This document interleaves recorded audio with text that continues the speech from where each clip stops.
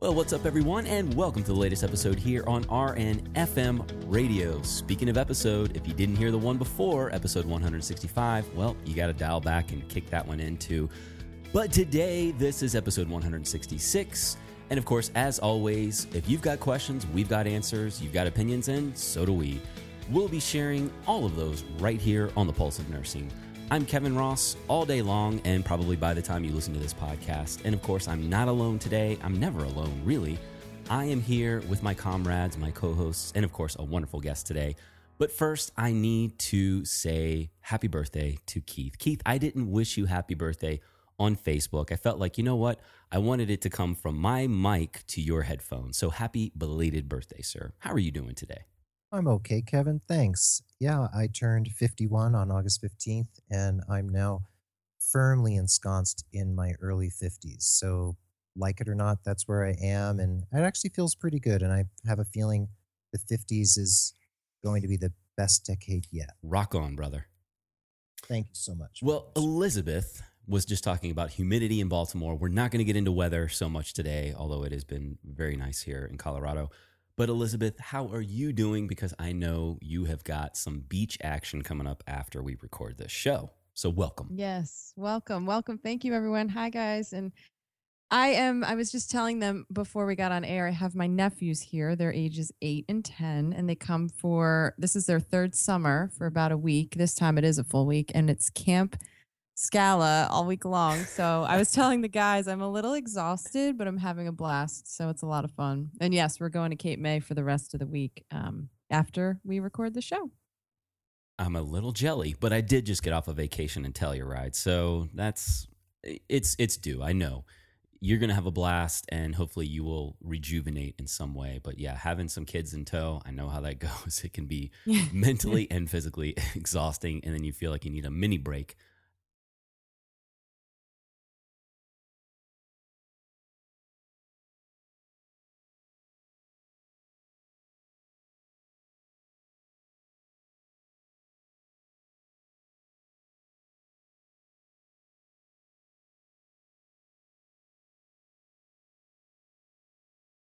So we are welcoming David Couper. He's the founder and CEO of David Couper Consulting Incorporated, a strategic effectiveness consulting firm focusing on the real bottom line in business, which they consider to be people.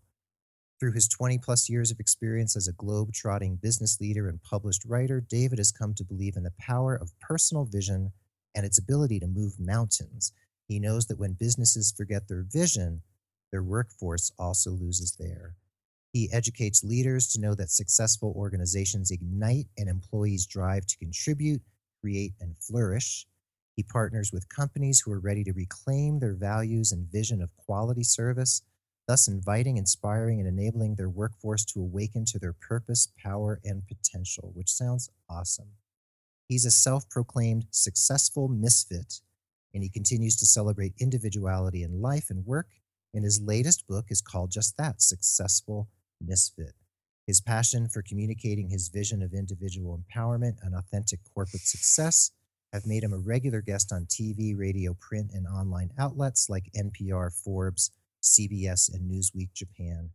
David holds a bachelor's degree in communication from the University of Wales and a graduate degree in education and a graduate degree in psychology. He speaks French, Japanese, and English. He lives with his 8-year-old son, Edward, in LA. And David Couper, a hearty welcome to RNFM Radio. Thank you very much. That's great.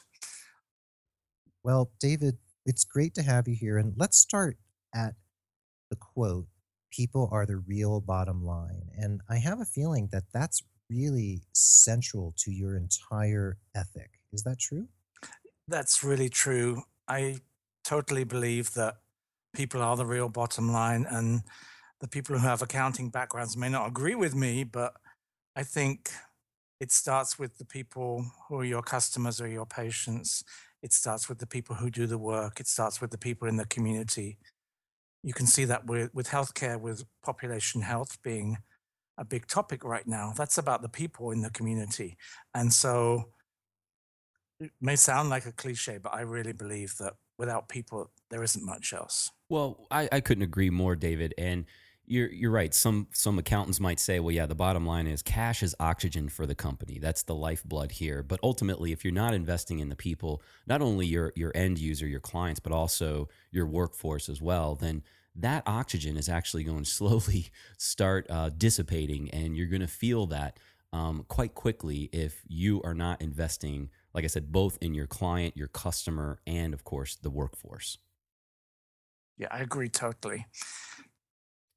Well, so anyway, that being said, it was interesting. So apropos, I was actually talking to somebody yesterday, or it might have been the day before, just about how much we really want to be not only client centric, just very focused on our client services, but also what can we do, go above and beyond to make sure that our workforce is really getting that too. And I think that, for nurses, we do feel beaten down, battered. And again, I don't want to go down this negative road because, David, you haven't been along the ride of 165 episodes prior to this, but we have often talked about this sort of burnout that nurses have felt, and then how that can really affect, again, that client or that patient that we're working with. And so, let's start diving in a little bit and talking about some of that responsibility. So, we have here in our show notes about 100% responsibility. And so what are we talking about here or what are you really talking about here, and how can we flesh that out?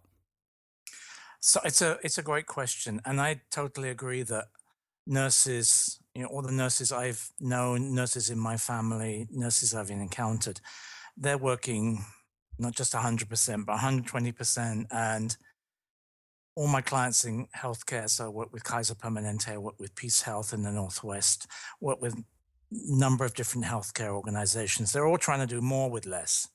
And the people are getting squeezed, and especially frontline nurses. So my hat's off to them. And my partner passed away about 3 years ago, and he was in the intensive care. And it was the nurses who were there all the time. And the doctor, everybody was trying to save his life. And the doctors were there doing their stuff, but the nurses were the ones who were there all the time, who were the ones who were keeping us together. And, I just want to say thank you to all those nurses who were there for their patients in that way. And I think the 100% responsibility is really about, when the patient passes away, and when I watched the numbers go down, and I knew that these numbers were supposed to be going up. I didn't know what the numbers were particularly, but I knew they were supposed to be going up and they were going down. That nurse could easily take 100% responsibility for whether that patient lives or dies. And that's not what I mean. But I think you can take 100% responsibility for how you react to that, and how you know that you've done all you can do at that point. You've done the best you can, and that whatever happens now is going to be what happens, whether it's good or bad. So the 100% responsibility is really about owning your reaction to something.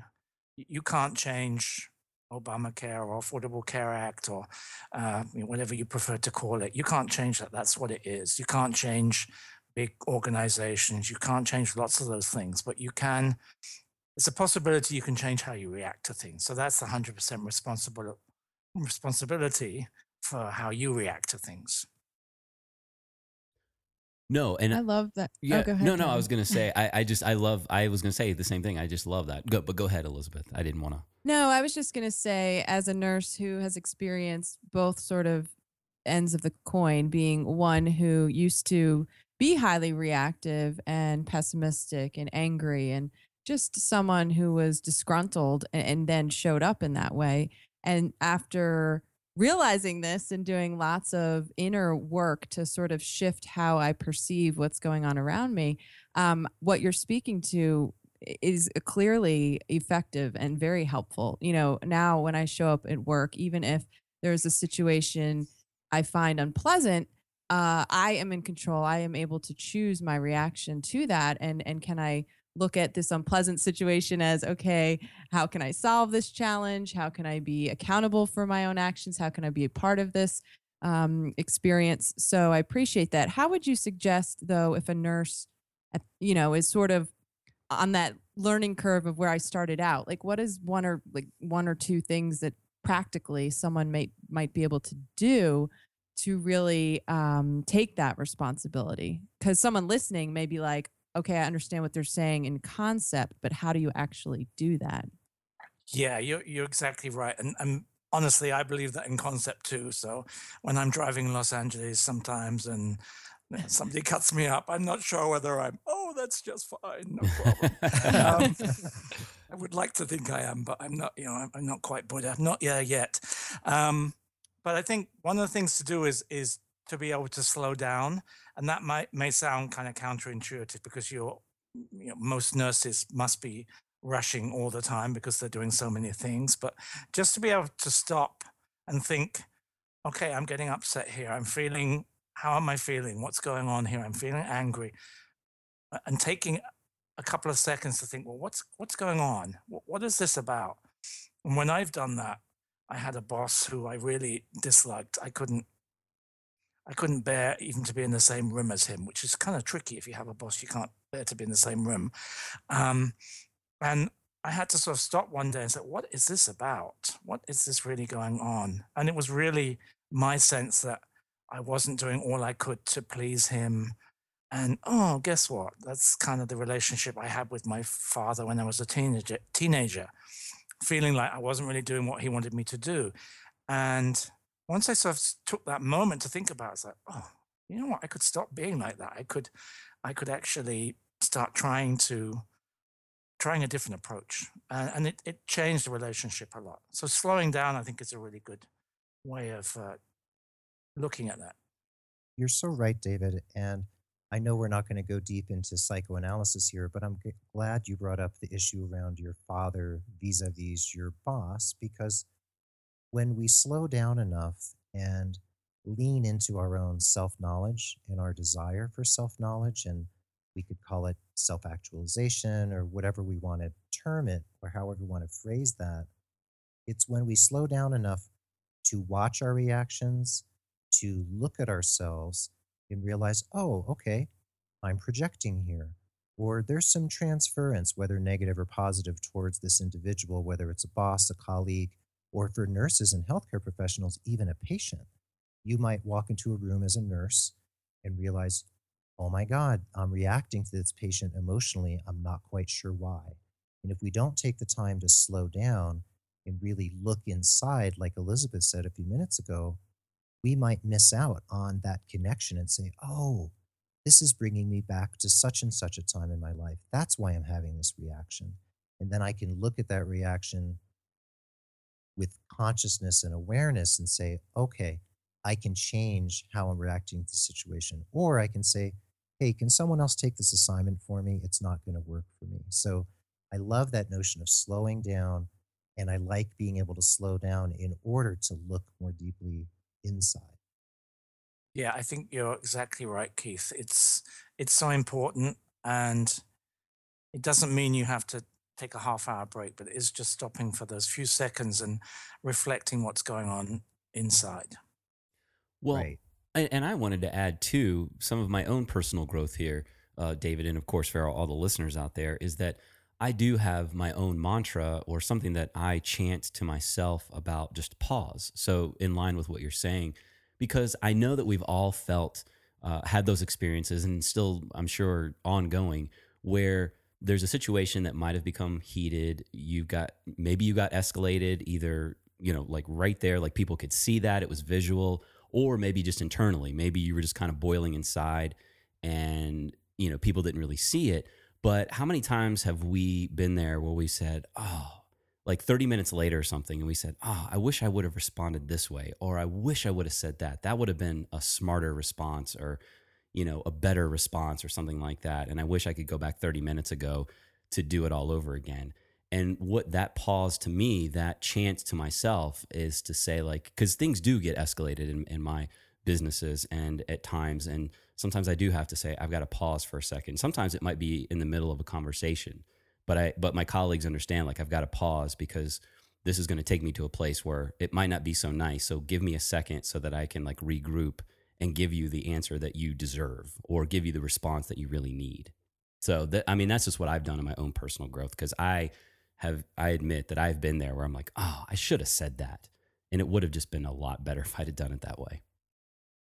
Yeah, that's great what you're saying, and I love that mantra that you're saying to yourself.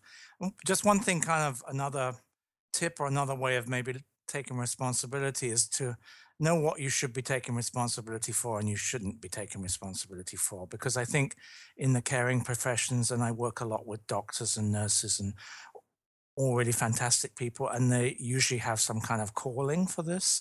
And I also work with not for profits. It's the same thing happens there.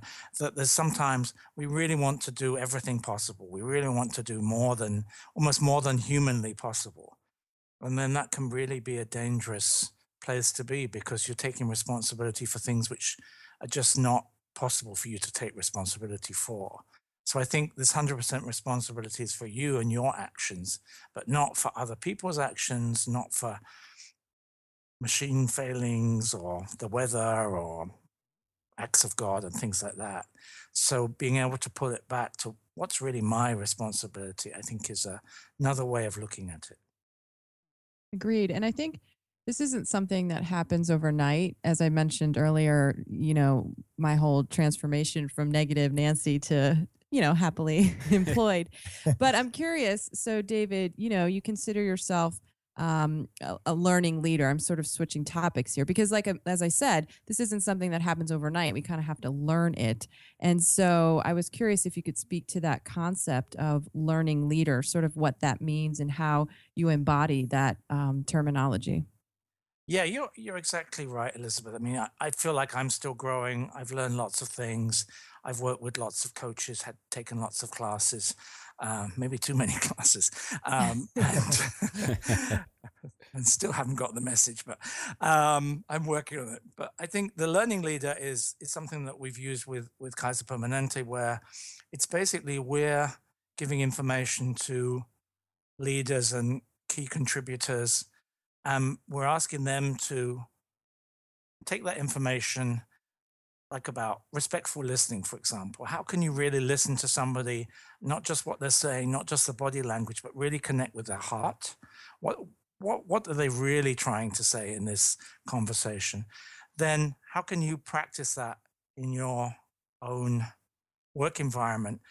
And then how can you help other people to do that? So it's this love for learning. It's this ability to practice it, and then it's the ability to share it with other people. Well, I think too, David, again, on a lot of episodes that we've had here on RNFM radio, we've talked about leadership really in the fact of nurses not seeing themselves as leaders because they feel like they identify a leader as someone who is in charge. But ultimately, we are in charge of our own, like ourselves, our personal brands, our delivery to our end user, our client, our patient.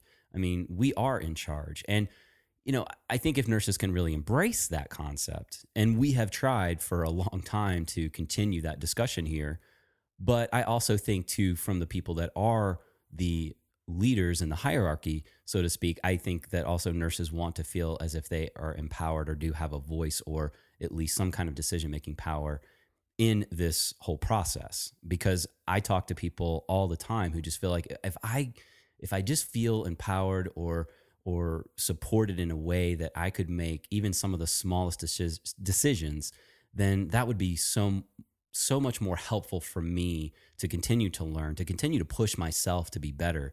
But I often think from the hierarchy, when there is this feeling of oppression or that you don't have this power, so to speak, to make these decisions, then that can somewhat, I would say, hold you back from really putting like everything forward, your full 100%, because you feel like that you're being.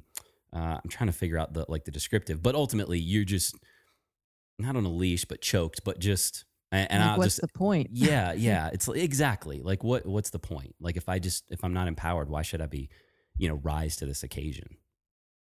Yeah, I agree. I think it's a two-way street. So ideally, you want leaders to be empowering their teams, and then the teams to be empowering themselves. And I do think that everybody can be a leader. Uh, one time when I worked in London, I'm from London, I'm from the UK originally, you may have guessed.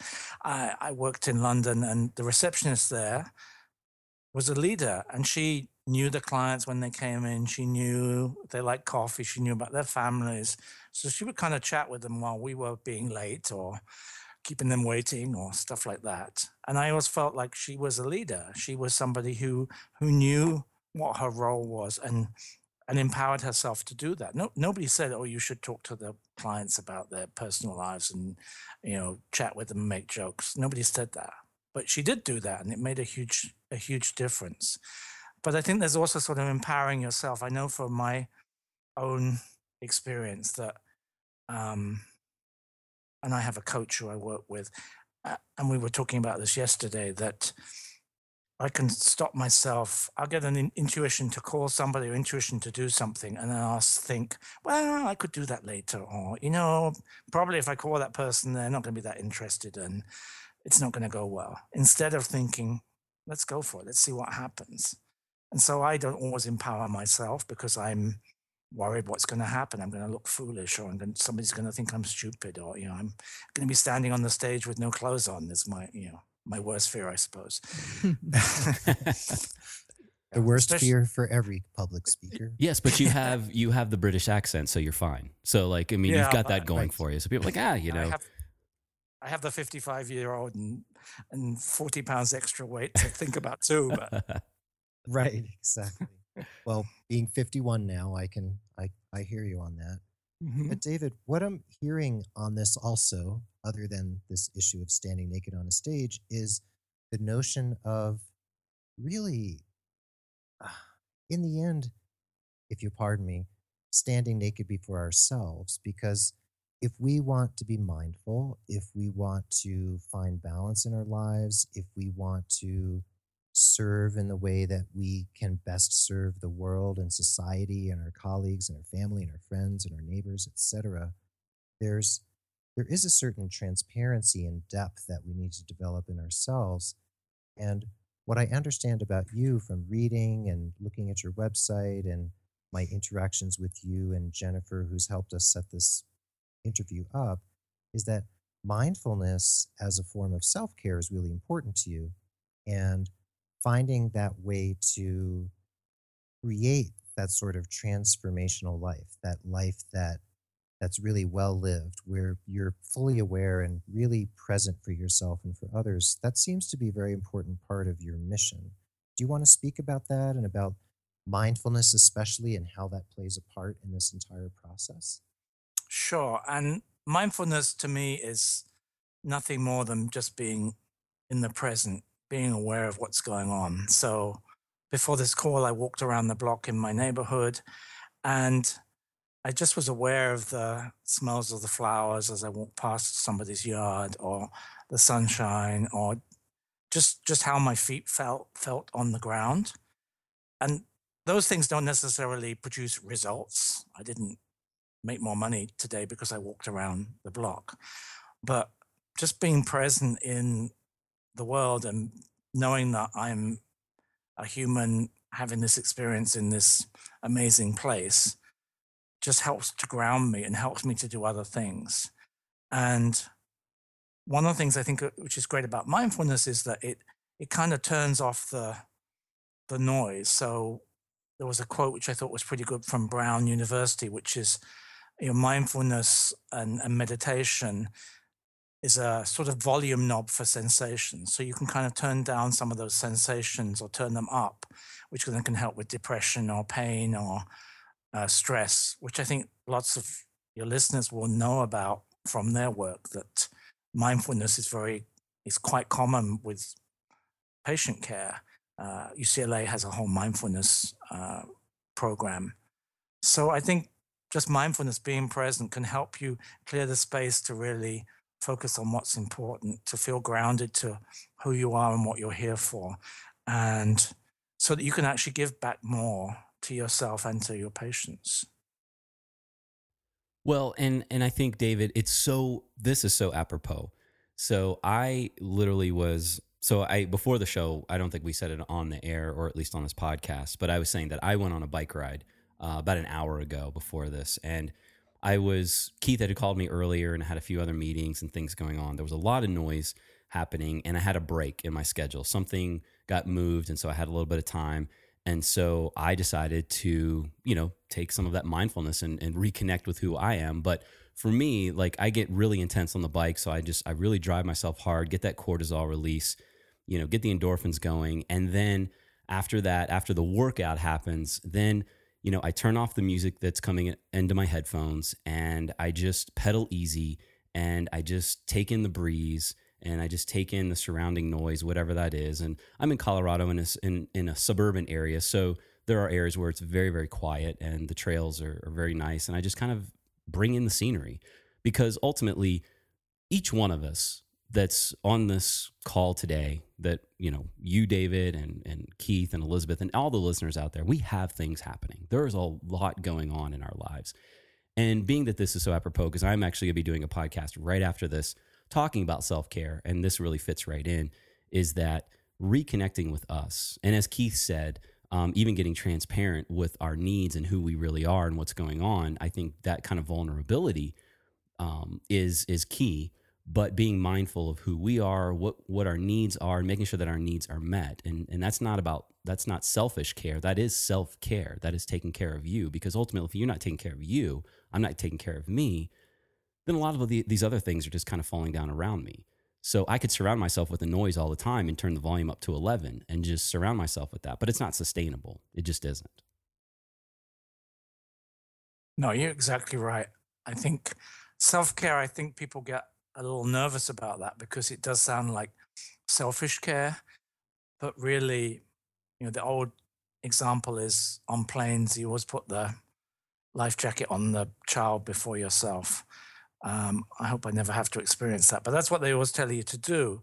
And you've does that actually make sense with what we were just saying? Anyway. No, yeah, you're right. Because we talk about the oxygen mask and yes, definitely. Yeah. Okay. Yeah. So, put it on, you put it on you, like put the oxygen mask on you so that you can help that person next to you. So you're exactly in the right, you're in the right plane. Thank you. We just have to make sure you put the oxygen mask on yourself first. So I think it's really important to think about yourself so that you can help others. And I did a little research about people in healthcare and physicians, and it's interesting how many physicians, their own personal health is worse than some of their patients. I mean, it just is. It's sad and it's hard and it's tough. And physicians, just like nurses, work very hard too. But it is interesting that some of their self-care, negatively could say is lacking. So how are you looking after yourself so you can and look after your patients in this very strenuous, very demanding, very challenging career? Well, and I think probably at the clinical level, it is quite challenging.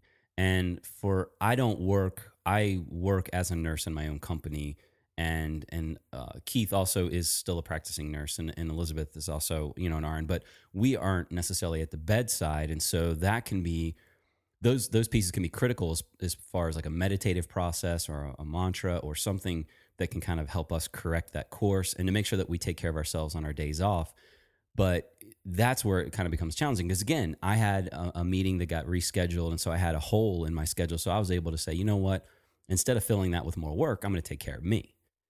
So I do have that flexibility. But, again, it's a path that I've chosen, and we're always telling nurses that, if it's not working for you, then we've got to, you need to be figuring out what it is that you want to do, what's your end game here, your end goal. But ultimately, Elizabeth, I don't know if I know you do because you're about to head to the beach here in about 30 minutes. So you're like self-care queen. So, I don't know what you need to add, but I know it's going to be plenty of gold nuggets here.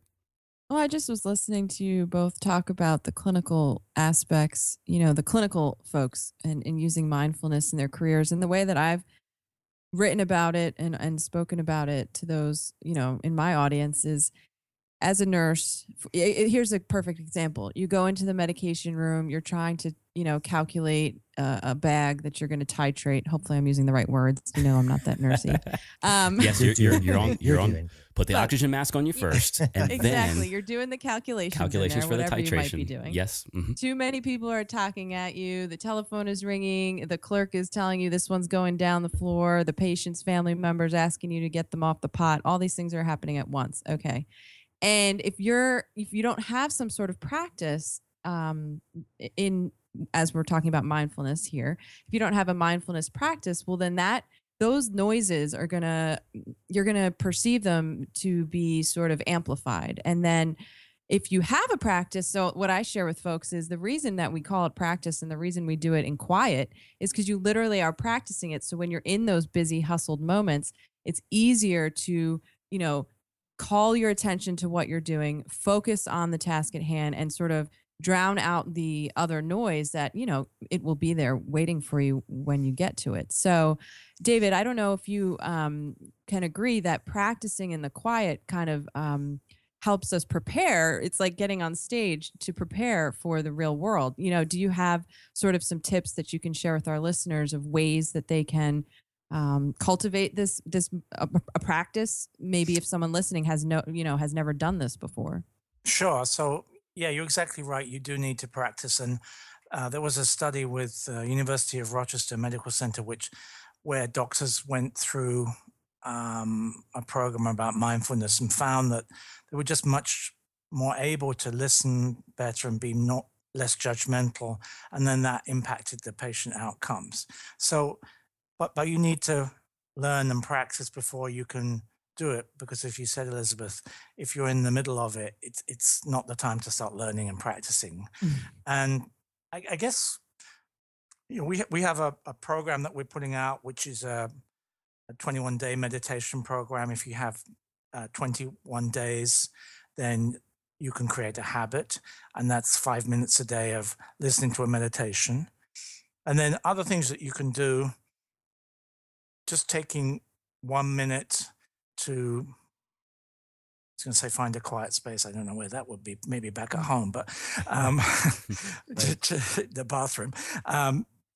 Take a minute just where you are, and just to stop and to put your feet on the ground. If you're sitting or if you're standing, put your feet on the ground, feel your feet on the ground, then move your way up through the body and just notice how your trunk feels, notice how your shoulders feel, notice what's going on in your arms, feel how your face feels. Just taking a few minutes to kind of scan through your body.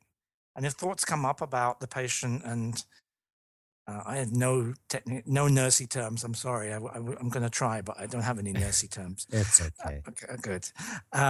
But just to take that moment for yourself, 30 seconds or a minute, you might be surprised what happens.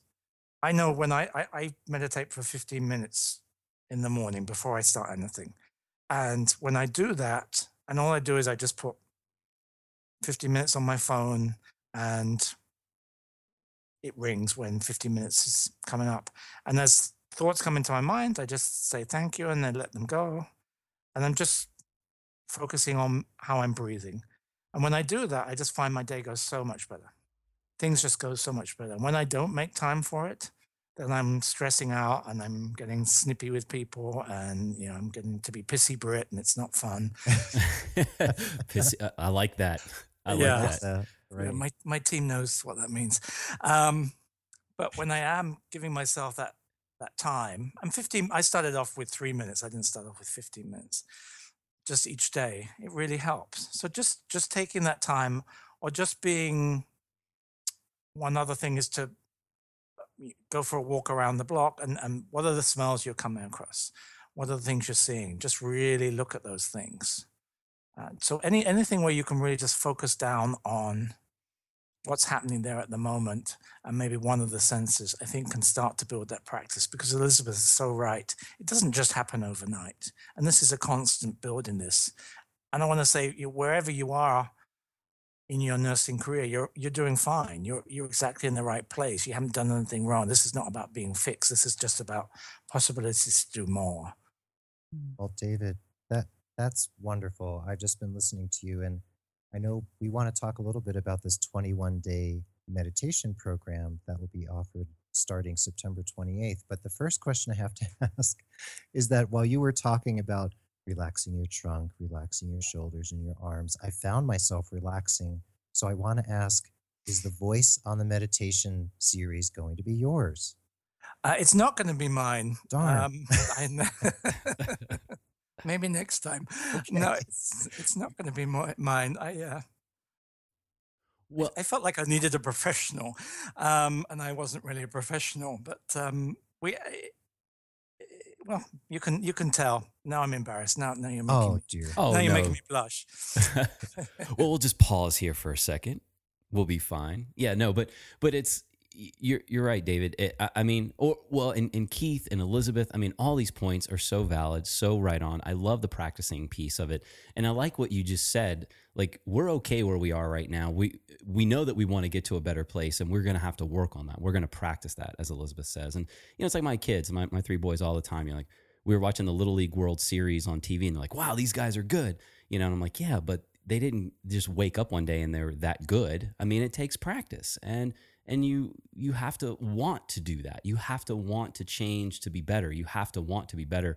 And then I also like what Keith was saying too. Like, Keith, you felt starting to feel a little looser, a little more calm, and I was kind of picturing this concept of these like super users, David, in a clinical setting where we could have, nurses who are mindful in that sort of meditative practice and can maybe even assist a nurse who looks in distress, and maybe just the sound of their voice or just a touch or something that can kind of like bring them back. But I know that for me, when I was in the clinical setting in an ICU, a very intense ICU, no pun intended, but just it was very intense. A lot of bells and whistles, a lot going on. And I remember walking in the room first and foremost because most of my patients had a breathing tube in and they were unconscious. So I wasn't necessarily going to strike up a conversation with them right away. But what for me I felt was appropriate is to walk in the room and just kind of take things in, take in the energy, just get a feeling for what that is. So I could feel as if I was attached to that or aligned with that in some way so that I could provide good customer service or good client services as a nurse within that unit. I felt like I just needed to align with that. And it wasn't about getting buried in the noise. It was just kind of like finding my own cadence, my own rhythm in there. Yeah, I love that. I love the idea of you just stopping and taking in the energy, because I think I'm guilty, and maybe some of the nurses who are listening have this issue too, that you want to do something. So you rush in and do something. And sometimes by stopping and looking what's going on, you realize what you need to do rather than what your mind is telling you to do. So one thing that I did in a class recently with a guy called Robert Holden, who's also English and writes about success, and he did the Happiness Project. Oh, yes. So he's a great guy, and in his classes he starts them off with you all standing up and in pairs, in dyads, just saying to each other something which I think is based on an African tradition, where instead of saying, "Hello, how are you?" they say, "I see you." And then the other person says, "I see you." And it sounds, no, I see you, not intensive care unit. Yeah. That would be good for nurses. Maybe we'd change it up a bit. So I see you. So you just stop and take a moment and really look at the person, look in their eyes. And when you say, "I see you," you are really taking what's going on with that person. What's their heart saying? Where are they? And then the other person does the same thing. And it can be incredibly moving, and it can bring people to tears, and it can bring people full of joy. And it's just a moment. So maybe just some way of greeting people rather than just, "Hey, how's it going? What did you do last night?" To actually stop and really greet somebody in a way that you value who they are could help with this mindfulness. I love that. I love that. I see you. I agree. When I go into work, sometimes you just say, "Good morning. How are you?" And people's like, "Good. How are you?" But it's so sort of like scripted that I don't really feel a connection there. Where, as you're describing, really pausing, making eye contact, and saying that I see you is more of really way that two sort of human beings, for lack of a better word, can connect with each other. Yeah, I appreciate that. You know what?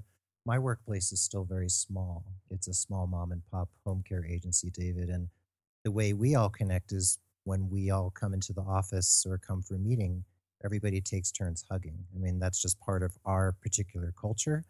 There's a lot of hugs and laughter when we get started. So, but in different organizations and different cultures, we need to do that in different ways. And obviously, we can't walk into every workplace and hug everyone on the floor. So we have to find ways of connecting and feeling connected that work for that milieu, that work for that place.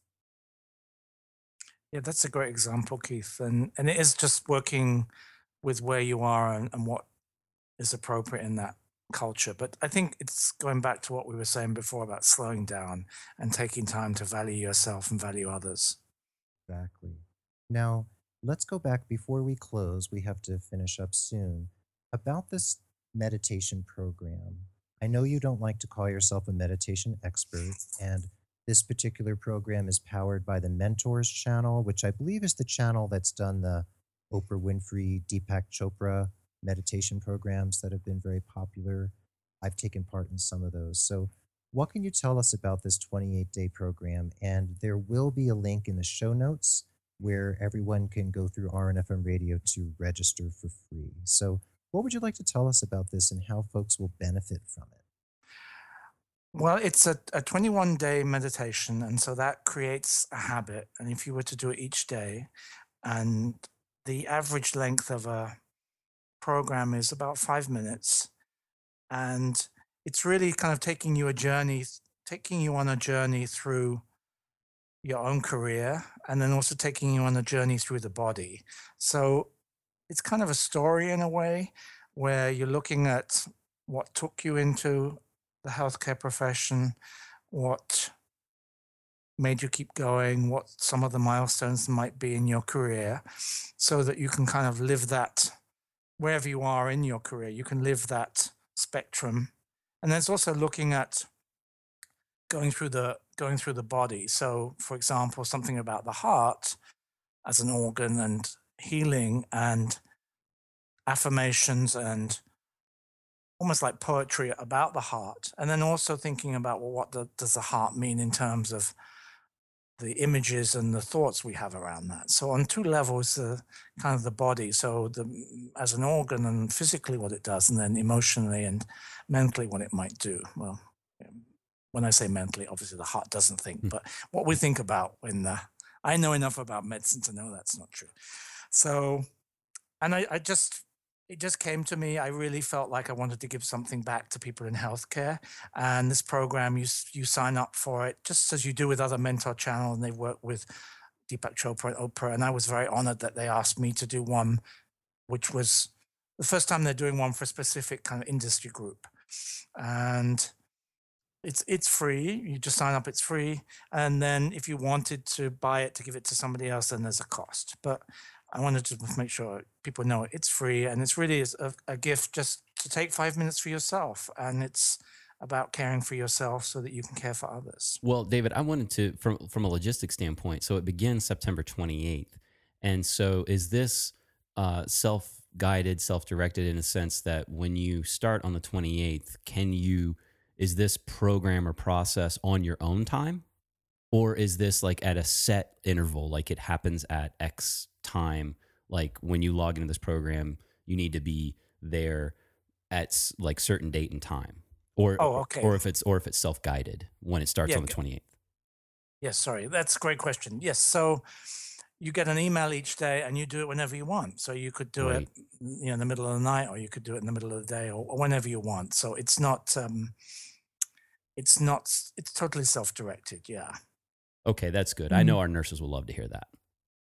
Yeah, because we're working with Kaiser at the moment, and it's very hard to find time when people are not doing things to do training. And so I want to make people's lives even more crazy by setting something up like that.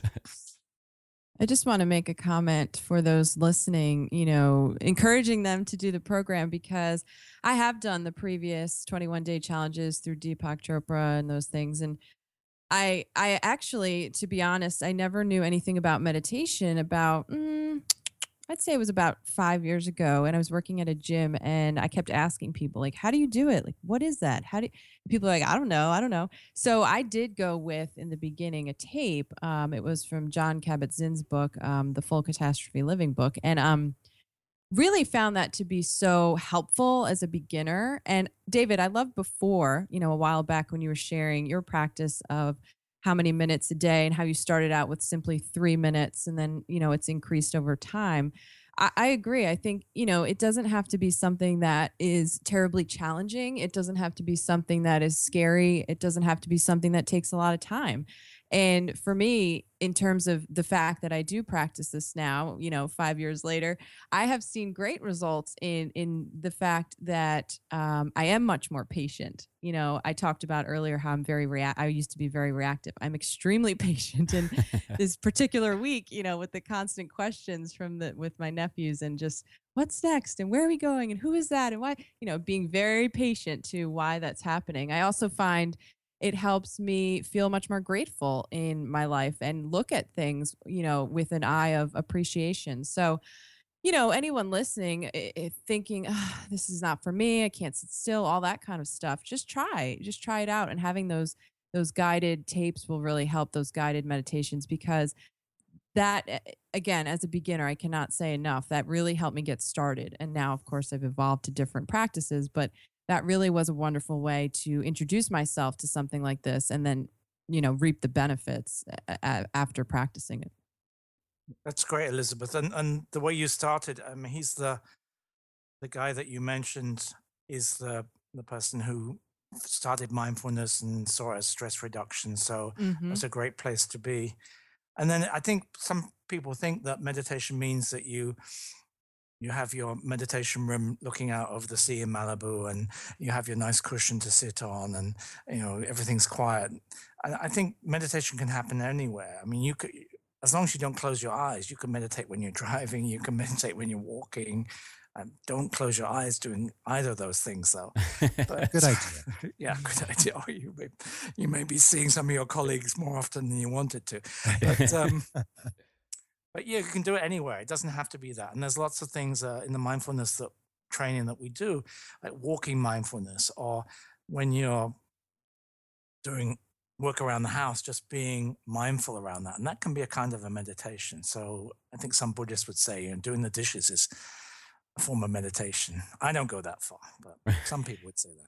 Well, yeah, I have to agree. Let me just really quickly say I do have to agree with that, because I do hear people's objections of I can't sit still. And so, that putting that objection aside, or I can't find the time, if you're fully present with the dishes, and as you were talking about earlier, David, when a thought comes in, just saying, thank you, observing that, letting it go. You can really do that when washing the dishes. In fact, that's how lately I've been practicing. I'm like, you know what, maybe I'm not finding the time this particular week, but as I'm folding their laundry, as I'm doing the dishes in the evening, instead of being like, oh gosh, I wish everybody would just shut up, I'm just fully present with what I'm doing and just focusing on the breath. So at least I'm getting a little bit of mindfulness in on the fly. Wow. So why don't you fly out to Santa Fe and fold Mary's and my laundry and do our dishes, Elizabeth? It would be awesome. That would be very mindful, by the way. Right. Well, I just wanted to call out, Elizabeth, because I feel like you're certainly, and David, an authority in this space. And Elizabeth, I look to you as an authority in this space. And I think it's refreshing to hear, and your transparency is just always so welcome. And I think the listeners enjoy that, is that you were just saying, like, 5 years ago, kind of like, what's this whole thing? Because a lot of people are out there saying, like, well, I don't even know how to do that. I mean, and as David said, like, it seems like it takes so much work. It takes so much effort. Like, I've got to actually find this quiet room and this like thing to sit on. And then I've got to hum or something, or what is it that I'm doing? Like, forget it. I'm not going to do it because it's just way too much work. And really that process shouldn't take that much effort to do. And I think with this 21-day meditation program, I think people will really find, like, oh, that wasn't actually so bad. And quite frankly, this is really helping me. And as you said, feeling that or watching that or listening to that breath and connecting reconnecting with you, because again, the noise, we can get mixed up in all that noise. I mean, it's easy to do. So I think that meditative process is recentering, your focus. I mean, we are balls of energy. I mean, we are charged particles. And so like we need to reconnect, as David was saying, anatomically from our heart, electrical activity, but also the heart that's in our minds, emotional pieces here. We need to line all that stuff up. And in just a few minutes a day can really help recenter us. Well said. Well said, Kevin. I love that notion of the electrical heart, but also the heart in our mind. That's great. And that brings to mind heart math and all the work they do there. And David, I want to make sure our listeners know that they can find you at davidcouperconsulting.com. And Couper is spelled Couper.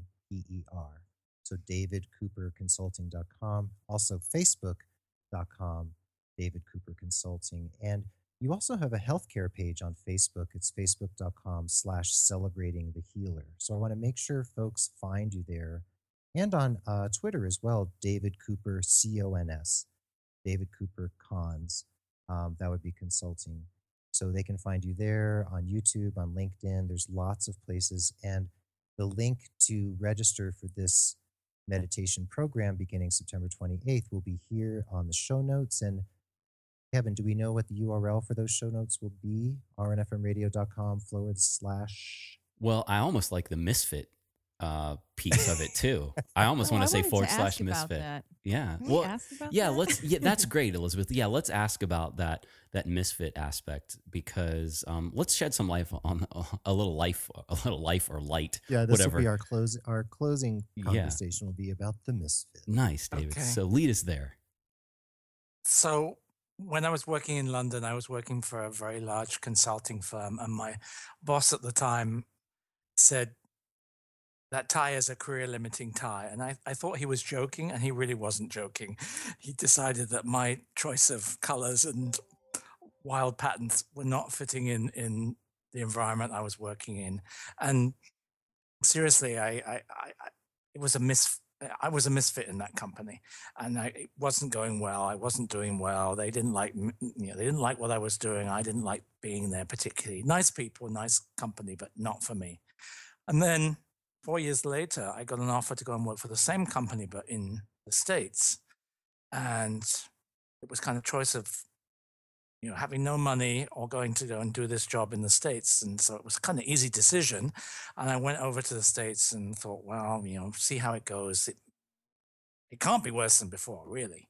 And it turned out that they really liked me, and they, I was paid well, and I ended up winning some awards. And this was all around training and developing people.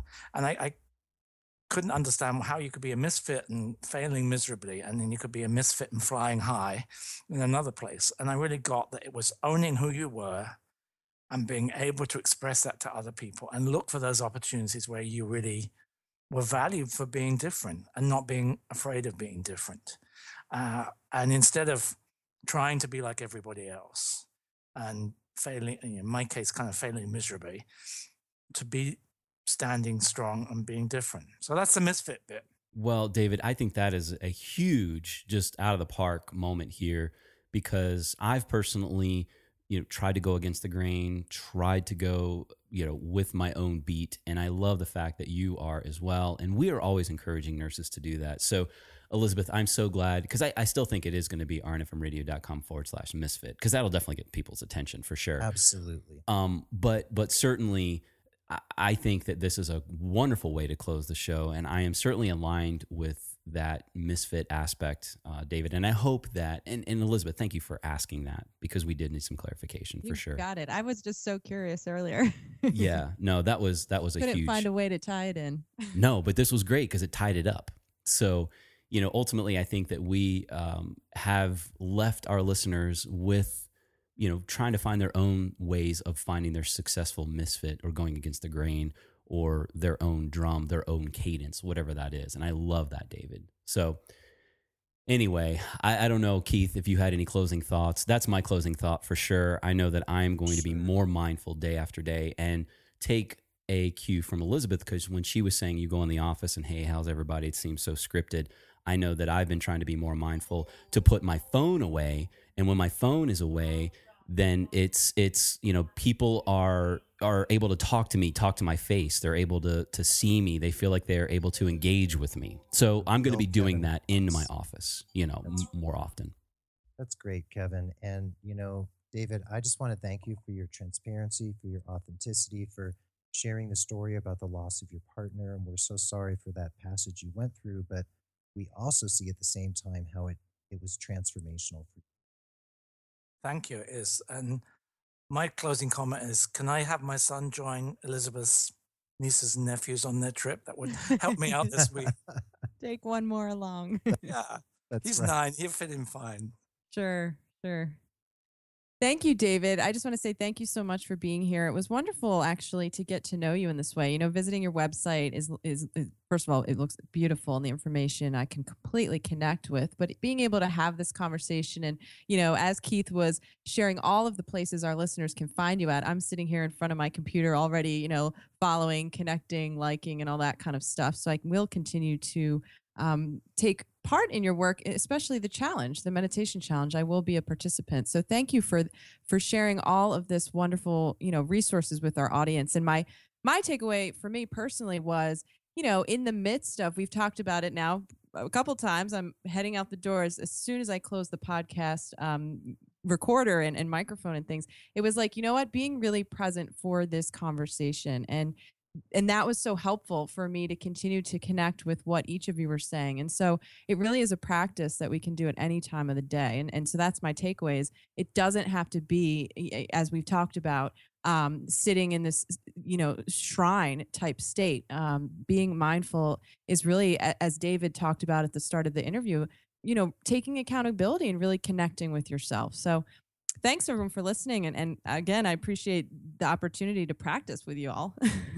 Definitely. Well, and we'll keep up that practice.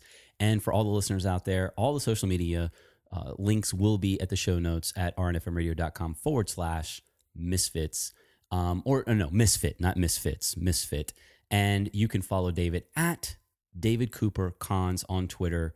And of course, Couper, as Keith said, Couper.